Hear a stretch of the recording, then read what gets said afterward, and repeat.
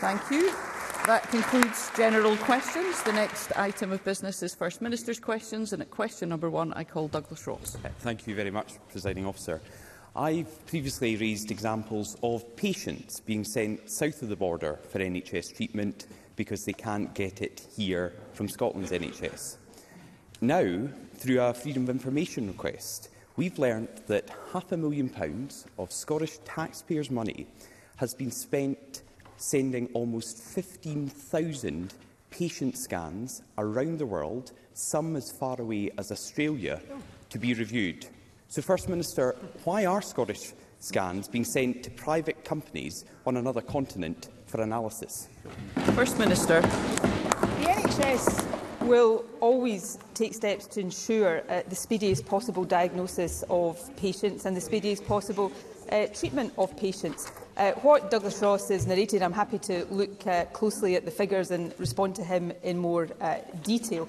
But that will represent a tiny, tiny fraction of the processing of scans overall in Scotland. But where, for whatever reason, whether that is partly to do, and I don't know in this case whether it is partly to do with the nature of the condition, or at times constraints in the service here, if there are steps that can be taken to speed up test results, to speed up treatment of patients, then the NHS will do that. The fact of the matter is we are investing record sums in our National Health Service. We are employing record numbers of people in our National Health Service, but the service is under significant pressure, and therefore we will continue to support it to ensure that patients get the services and the treatment that they deserve.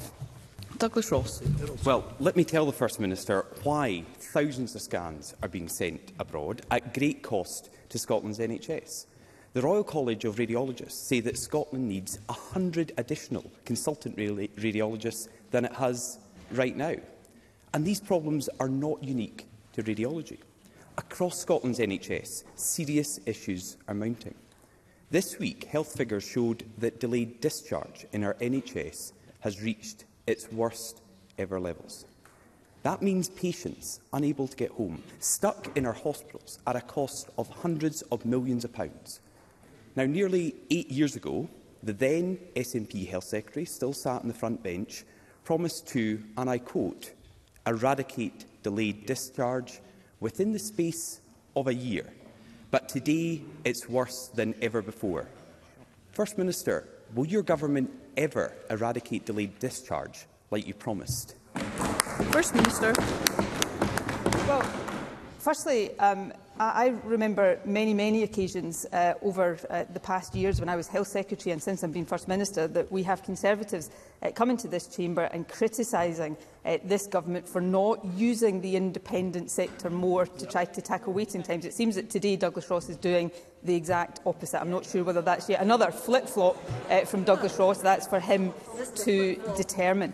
In terms of the pressures on our National Health Service, of course there has been a global pandemic since the start of 2020, which I think everybody knows is having an impact on services. But let's look at the two particular issues that Douglas Ross raised in more detail. Firstly, in terms of radiology, well, just in point of fact, there has been an increase in clinical radiology consultants under this government of 62.5%. There's also been an increase in the workforce in the NHS overall. We've also increased radiography staff, a 20.5% increase. There is, of course, I think, a global shortage of radiologists, and therefore we need to recruit internationally as well. And the challenge of international recruitment, of course, is not made easier by the policies of the Conservatives on Brexit and on immigration. But we will continue to invest in recruitment, and we will continue to invest in the overall NHS workforce. Let me turn now to delayed discharges. We are continuing to see significant pressure across the entirety of the health and care system. That is seeing more people coming through hospitals who need high levels of care and support in order to be discharged at home. So that is a significant challenge that we are investing to address. So we're investing more than £100 million to enhance care at home. We've increased the hourly rate of pay for social care workers and we are investing £40 million to enhance multidisciplinary teams. Despite these pressures, though, the average bed days occupied by delay now is similar to levels pre-COVID, and the total number of delayed discharges in the most recent year is actually down on the period immediately pre-COVID, down by 23%. So these are significant challenges, but the policies, the interventions and the investment of this government are intended to address them, and we will continue taking these steps. Douglas Ross. The question was, will the First Minister promise, like her former Health Secretary did, to eradicate delayed discharge? And she refused to answer, because delayed discharge has got worse, but the First Minister's excuses are the same. Serious problems like this are happening throughout our NHS. Today, there are reports of a pensioner in Musselburgh who has been trying to get through to their GP for treatment for a lung infection. She had to phone the practice 120 times before she got through to anyone. 120? The lady said, "This is the first time in my life that I feel like I don't have a proper medical care." First Minister, do you think it's acceptable that anyone, let alone an elderly, vulnerable person, has to call a GP over 100 times before they get through? First Minister. Well, firstly, on delayed discharges, I'll complete that before coming on to the issues around GP services. Of course, it is our intention and our policy to eradicate delayed discharges. And the key piece of information First Minister, gave to Douglas... Sorry, I would be grateful if we could have silence when members are speaking on their feet. Thank you.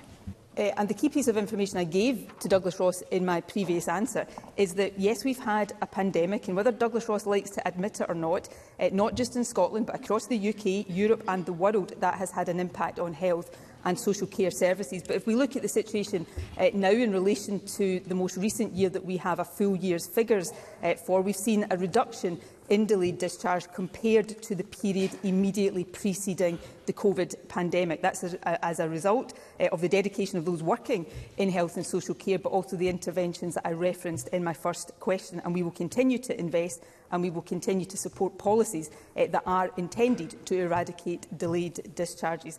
In terms of GP services, no, I don't think the experience that has been narrated is acceptable, and of course I would be interested to hear the reasons for that from the particular GP practice. GPs, of course, are working under considerable stress and strain and pressure, as is the entire NHS. That's why, of course, we are committed to increasing funding, further increases in funding in GP services and recruiting more GPs.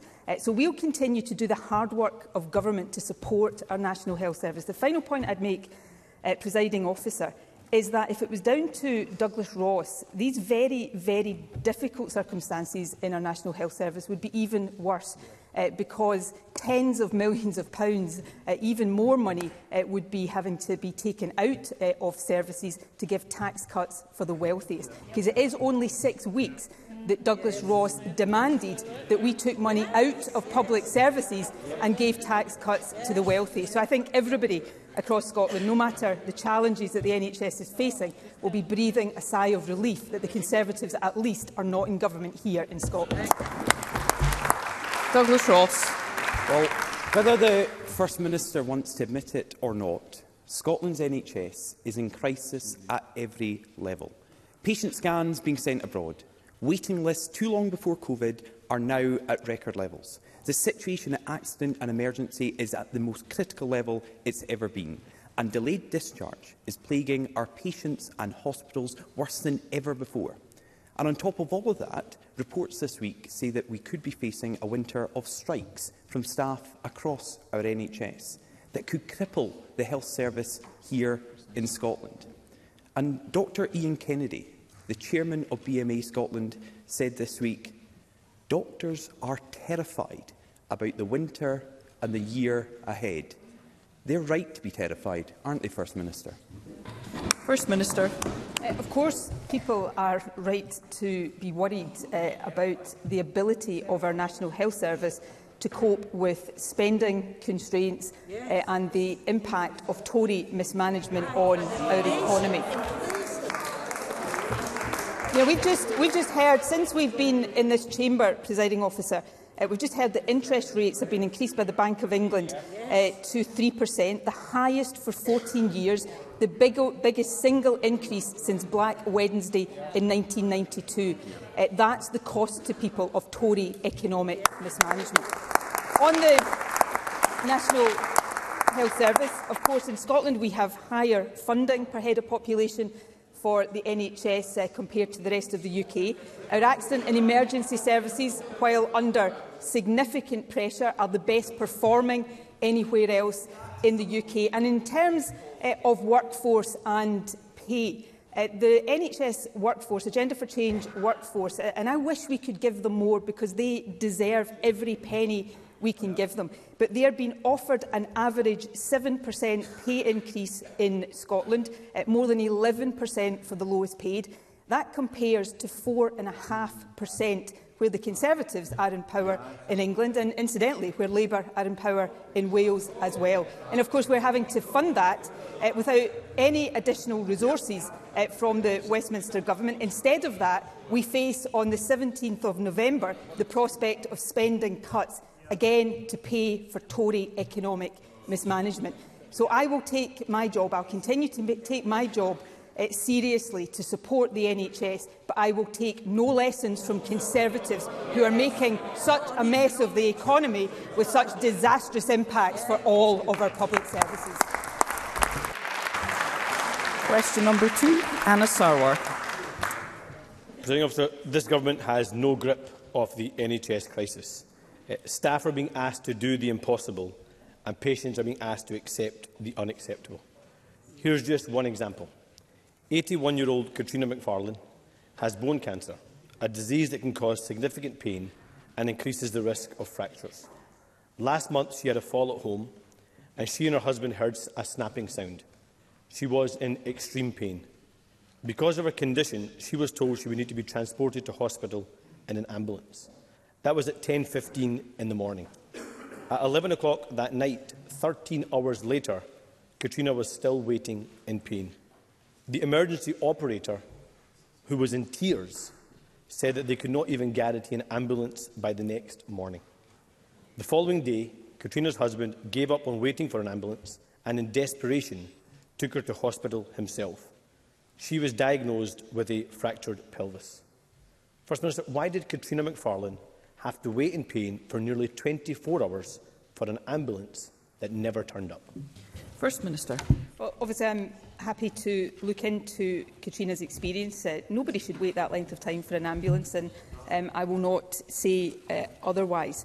However, this government continues, as we do with accident emergency and the NHS overall, we continue to focus on supporting our NHS through these difficult times so that it can recover from the impact of the pandemic and get back to delivering the level of service that all patients have a right to expect. Looking specifically at the ambulance service, which again, like A&E, it is dealing with significant pressures, but staffing under this government up by 67.3%, the number of paramedics up by almost 40%, ambulance technicians up by more than 60%. In this year, we have allocated additional funding, £45 million over the ambulance services baseline funding to support workforce growth and service improvement. Our ambulances are saving more critically unwell patients than ever before. They're diverting cases away from accident and emergency. And while, of course, an experience like that is not acceptable, and there will be other patients having experiences like that right now,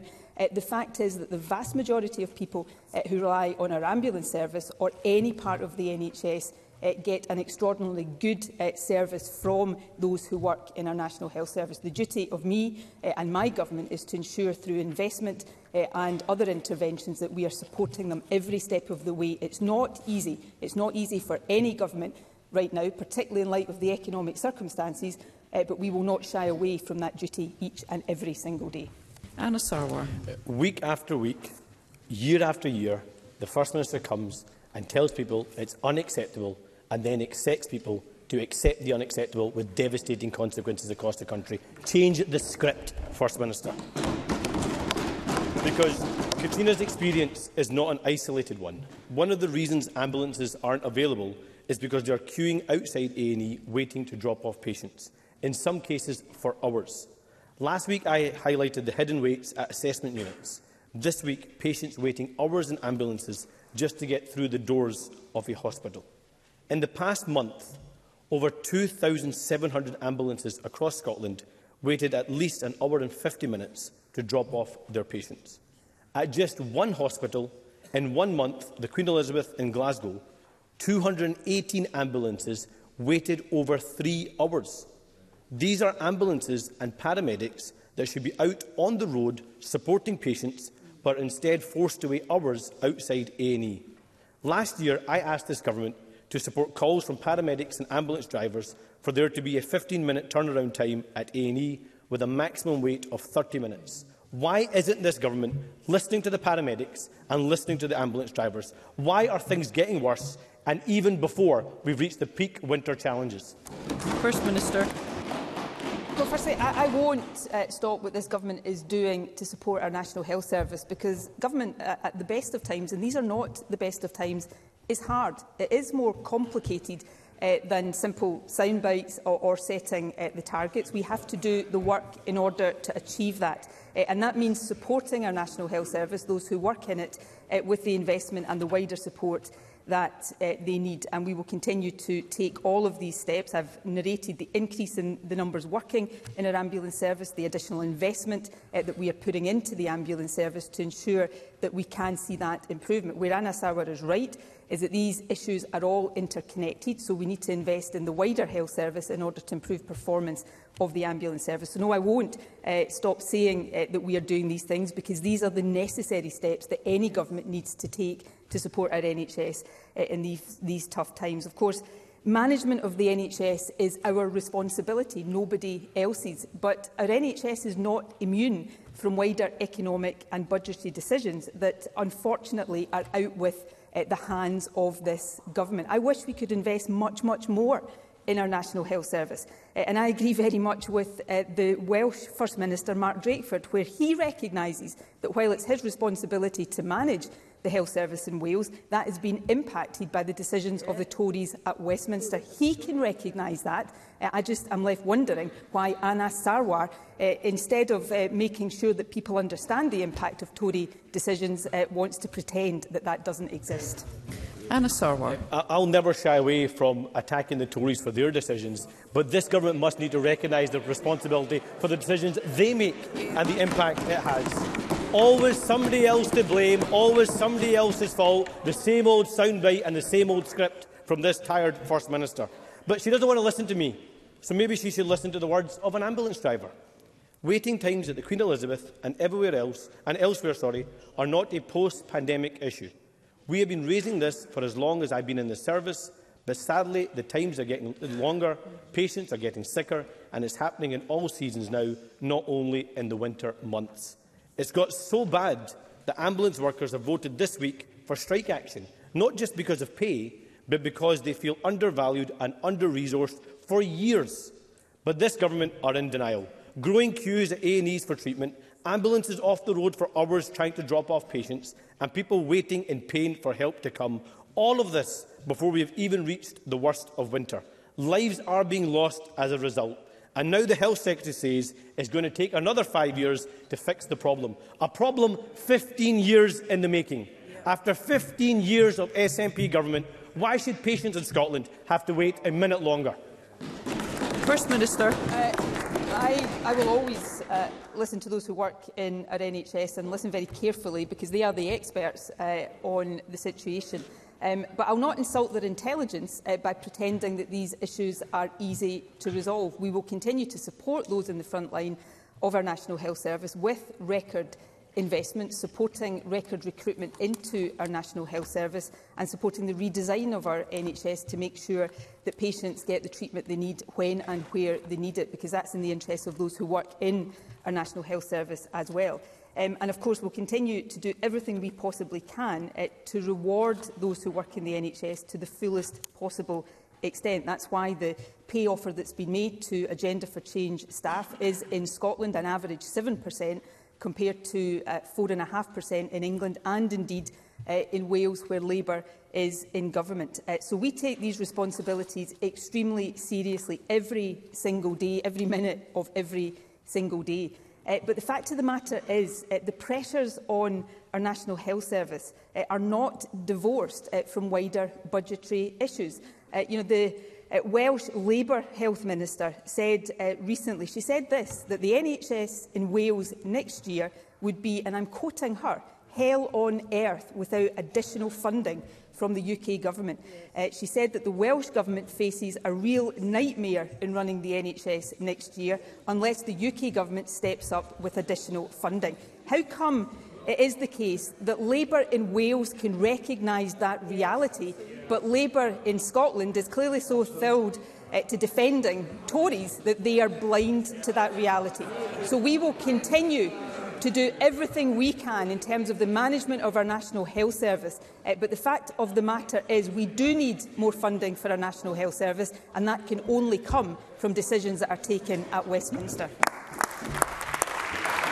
We'll move to general and constituency supplementary questions, and I call John Mason. Thank you very much. We're hearing reports that a large percentage of energy vouchers have not been redeemed by the end of October, and I've had constituents coming in to say that they have not received their vouchers. Can the Scottish Government shed any light on this and put any pressure on the energy companies to make sure to sort this out, because they seem to be blaming the Postal Service? First Minister. Well, I am concerned to hear about experiences like the constituent that John Mason has talked about. I think these echo wider reports this week that a significant proportion of support in the form of prepayment vouchers has so far gone unclaimed.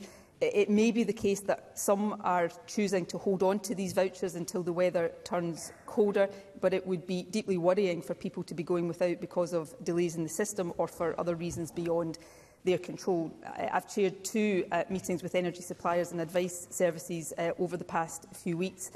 These have highlighted the need to ensure that those most vulnerable are receiving the support to which they are entitled, and I'll continue these discussions with energy suppliers and others, but I would encourage energy companies to do everything they possibly can to ensure that those who are most vulnerable are getting the maximum possible support and getting as quickly as possible. Oliver Mundell. Thank you, Presiding Officer. First Minister, it's no secret that NHS Dumfries and Galloway is on a crisis footing. A shortage of beds, staff and cash is seeing patients failed. But just when it didn't seem that things could get any worse, the Health Board have now confirmed they don't even have the capacity to respond to complaints, telling patients that they can no longer give a timescale for investigating their concerns. Does the First Minister think this is safe or acceptable, and will she investigate the case of one of my constituents who's been waiting since February to get answers as to why her surgery went wrong and who is losing sleep, knowing that the same doctor could be making the same mistake when it comes to treating other patients? First Minister. As I often say in this chamber, I will look into any case that members of Parliament draw to my attention. So if Oliver Mundell wants to send the details of that case, I will of course ensure that it is looked into as quickly as possible. Secondly, I expect all health boards to deal with complaints appropriately and to deal with complaints as quickly as possible and to communicate with patients as they are doing so. As obviously we have been talking about in earlier exchanges, I absolutely understand the pressures that every part of our NHS is dealing with, and as I've said many times already today, I treat with the utmost seriousness the big responsibility on my shoulders and on the shoulders of this government to support and to ensure the good management of our National Health Service. But of course, and Oliver Mundell did mention budgets, it is the case that we are dealing with significant budgetary pressures caused by inflation, caused by the fact, and I don't grudge this at all, we are trying to pay our NHS staff more. And the reality is, as I said to Douglas Ross, had we taken the advice of the Scottish Conservatives, there would be even less money to support our National Health Service because we'd have given tax cuts to the richest. So I think it is to everybody's relief that we didn't follow that call and we didn't follow the example of the UK Government in that regard. Faisal Chowdhury. Thank you, Presiding Officer. Reports were published in the last week showing that pupils in Scotland, most deprived areas, are 74% more likely to die from cancer than those in the least deprived areas. Is the First Minister content with this level of disparity in health outcomes between Scotland's richest and poorest? And if not, what is the Scottish Government going to do about it? First Minister. I think this is an important issue. It's important, though, to stress that mortality from cancer overall is reducing, and that's due to a range of factors: better treatment, advances in drugs and technology, and, of course, the hard work and dedication of those who work in our cancer services. It is, of course, the case that there has been an inequality gap there for some considerable time, which we are focused on closing. Now, the factors driving that are many and varied, but our Detect Cancer Early programme, all of the other work we are doing to promote earlier diagnosis of cancer, has a particular focus on the inequality gap. So too does all of the work that we do around encouraging people to adopt behaviours that reduce the risk factors for cancer. So equality in outcomes is, of course, of driving importance in all of this, and that is reflected in all of our work on cancer care. Evelyn Tweed. Thank you, Presiding Officer. This week, the UK Government's own data shows that exports to the EU from Scotland have slumped by over £2.2 billion since Brexit.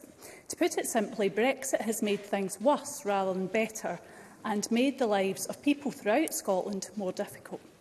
Does the First Minister agree with me that it is time for the Tories to call out Brexit for the act of vandalism that it is, yes, or acknowledge their role as willing accomplices in the havoc that it has wreaked on the lives of people throughout this country? Hear you. First Minister. Presiding Officer, as Evelyn Tweed was asking a really important question, a member of the Conservative benches from a sedentary position was asking, what has this got to do with the Scottish Parliament?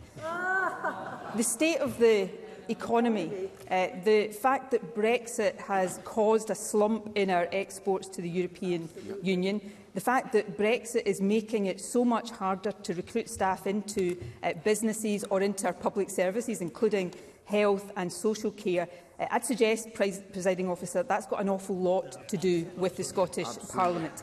Brexit has been an unmitigated disaster, a Tory-imposed disaster, and we're seeing the impacts of that now in every walk of life, from exports through to the impact on the economy and our ability to recruit into essential jobs. I think it's time Brexit was reversed. I don't expect we're going to get that from the Tories. Sadly, we now no longer hear that commitment from the Labour Party.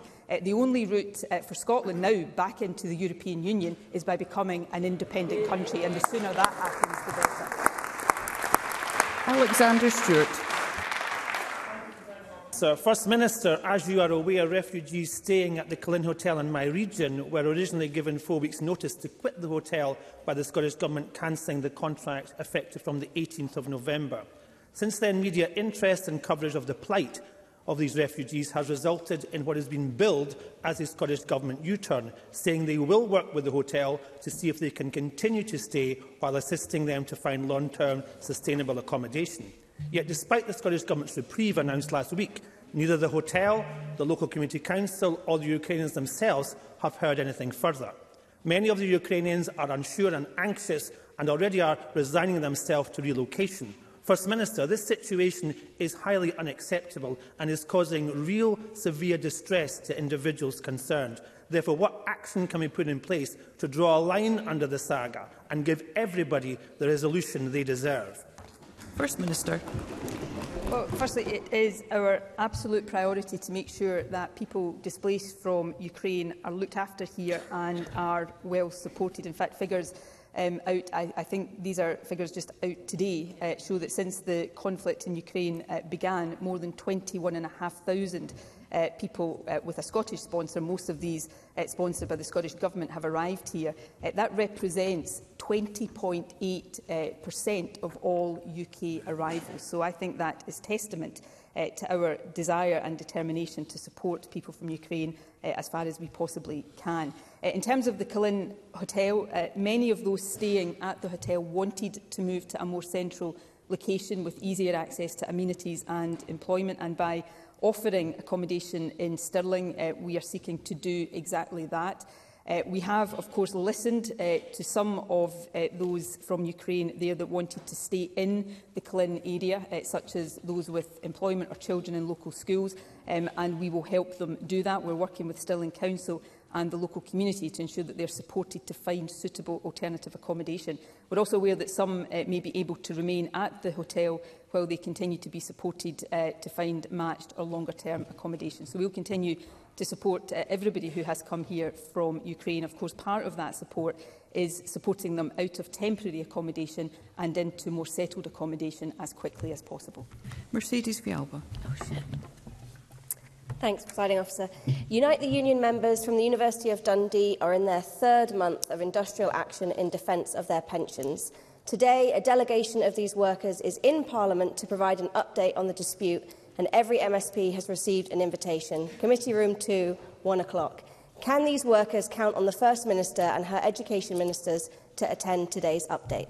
First Minister.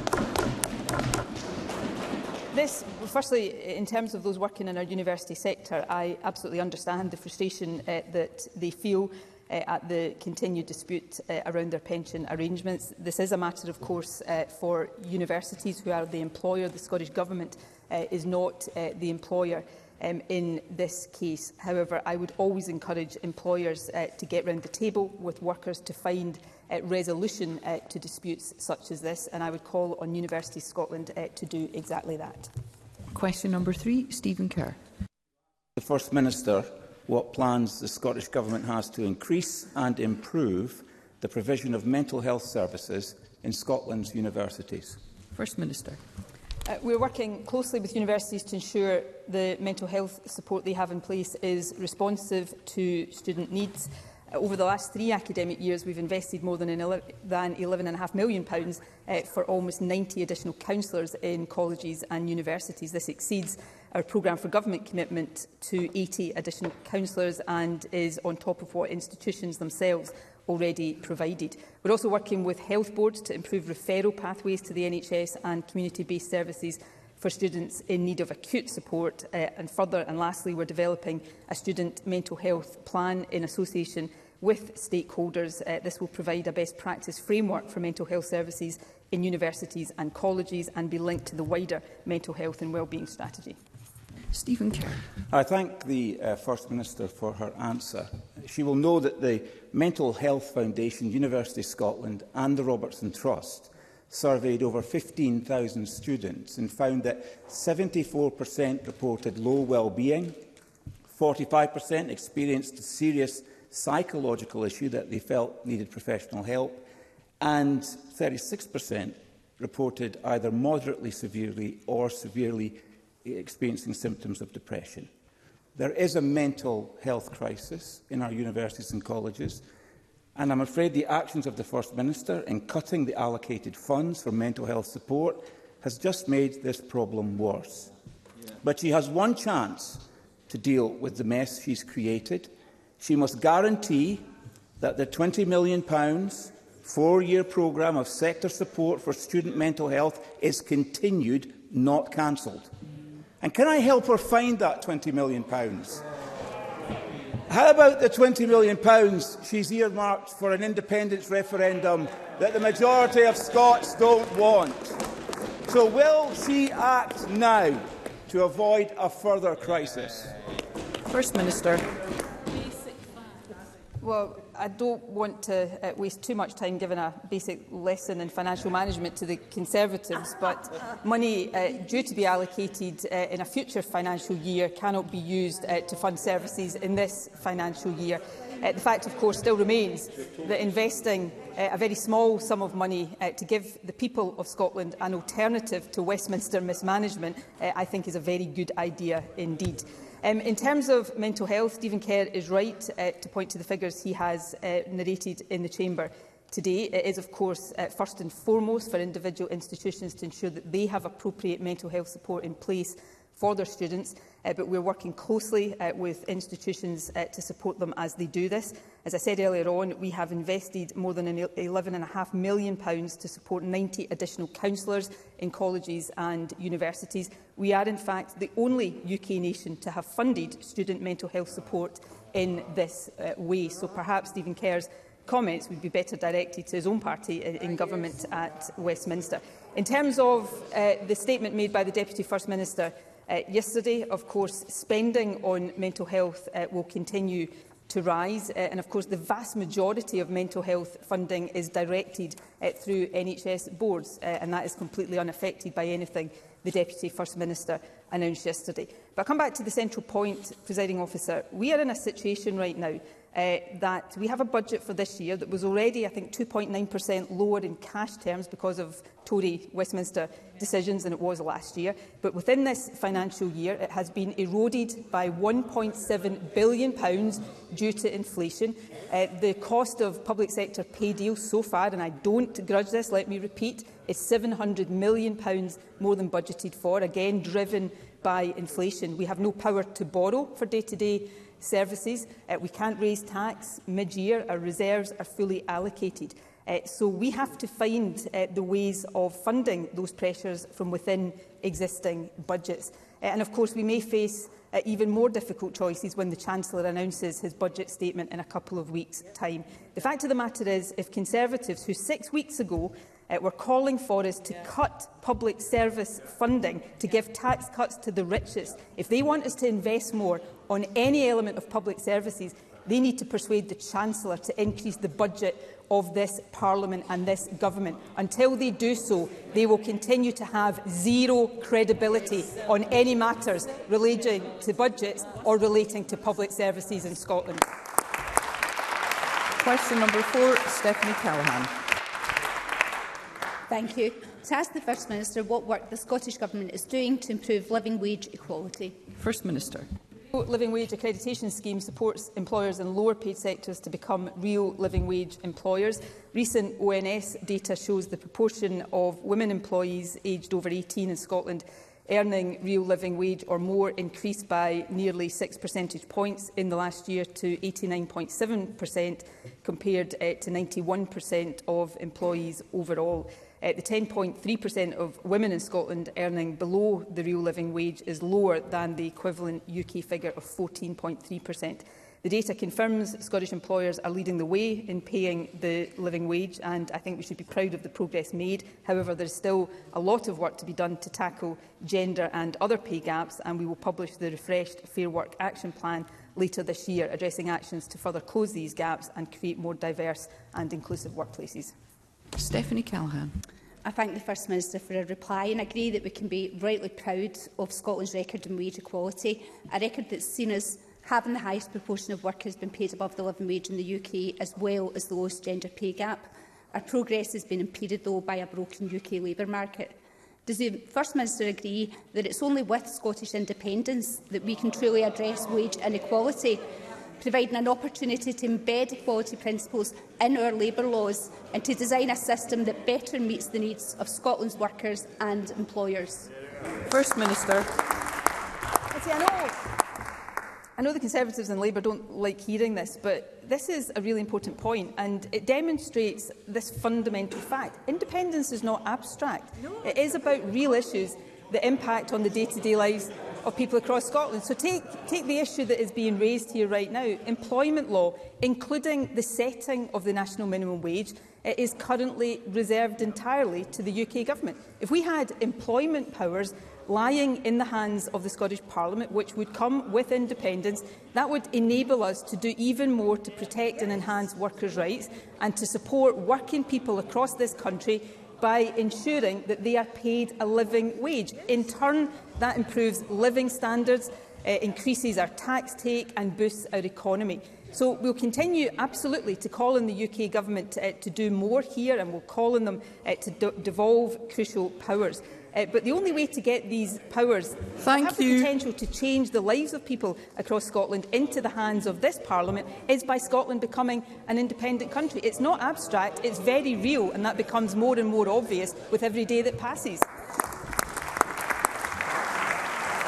Question number 5, Monica Lennon.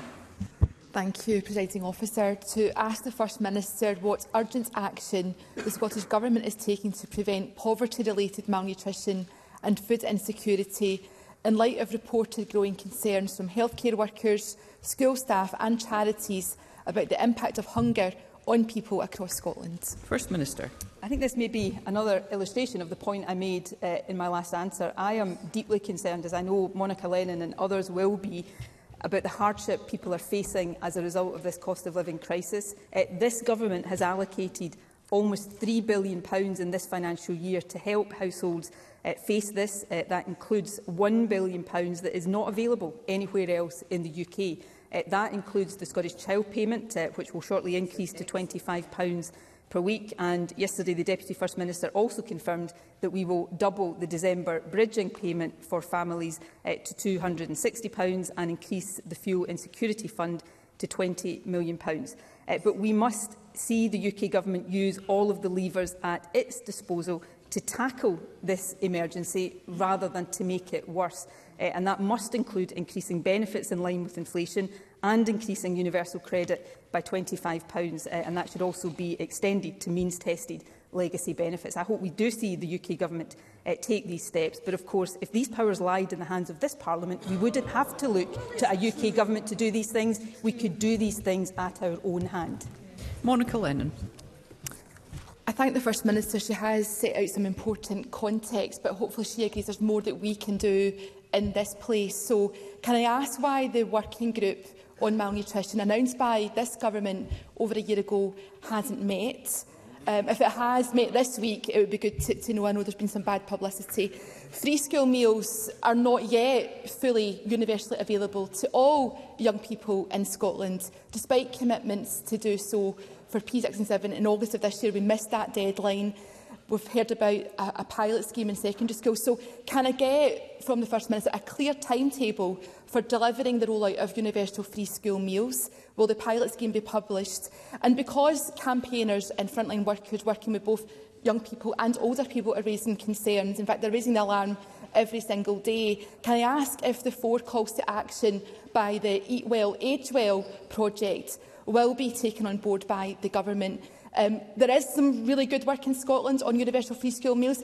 Credit to the Government for doing that, but we all know we have to do more, and I hope the First Minister will set out those details very, very soon. First Minister.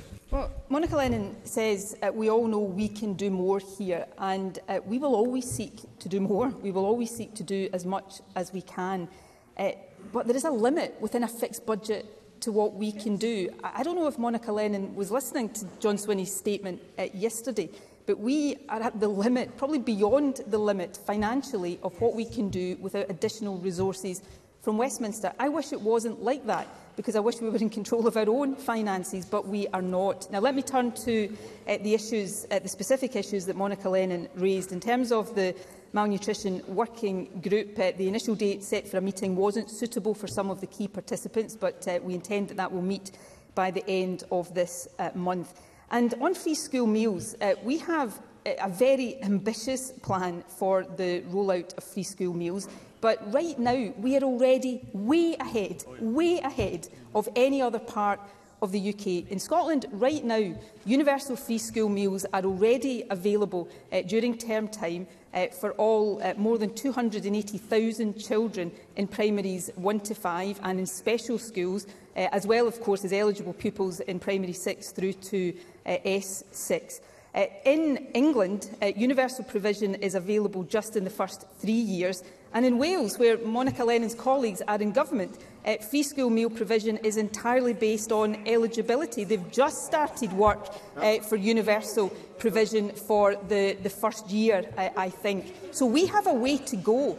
And we are absolutely serious about getting to the end of this journey. But we have already come much further than anyone else. And we are doing all of this within a budget that is being eroded by inflation and is essentially fixed. So if Monica Lennon wants us to do much more and to do it faster, it is not enough to will the ends, Presiding Officer. Labour also have to will the means, and that involves giving this Parliament and this Government Parliament full control over our own finances, and instead of leaving us at the mercy of Tory governments in Westminster.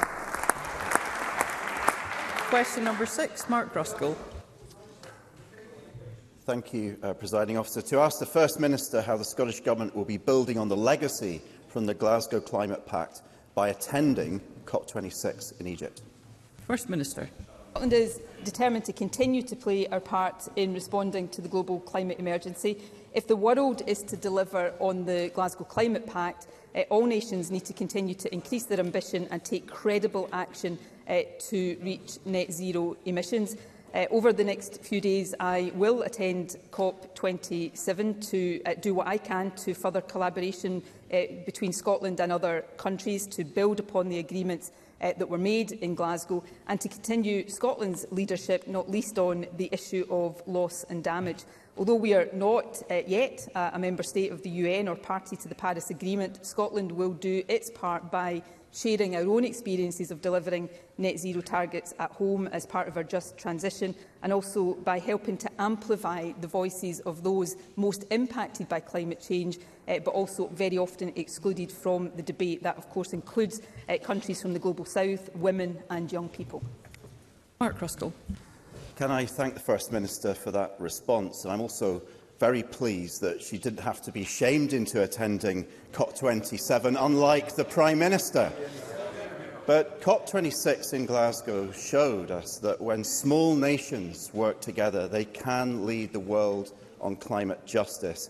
And alongside Scotland's leadership on loss and damage funding that the First Minister mentioned, Denmark helped launch the Beyond Oil and Gas Alliance and was joined by a flotilla of countries planning for a fair and fast phase-out of fossil fuels.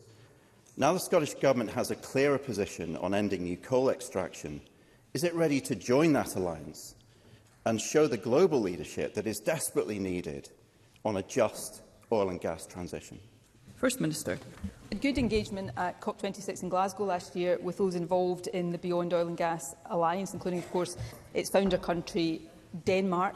And we'll continue to do that. We set out last year the programme of work that we are undertaking, which will influence and ultimately decide our involvement in the Beyond Oil and Gas Alliance. So we are undertaking in-depth analysis work to better understand our energy requirements as we transition to net zero, ensuring an approach that supports and protects our energy security and our workforce while meeting our climate obligations. We'll publish an energy strategy and our first Just Transition plan, providing a roadmap for the energy sector's role in achieving our emissions reduction targets and securing a net zero energy system for Scotland.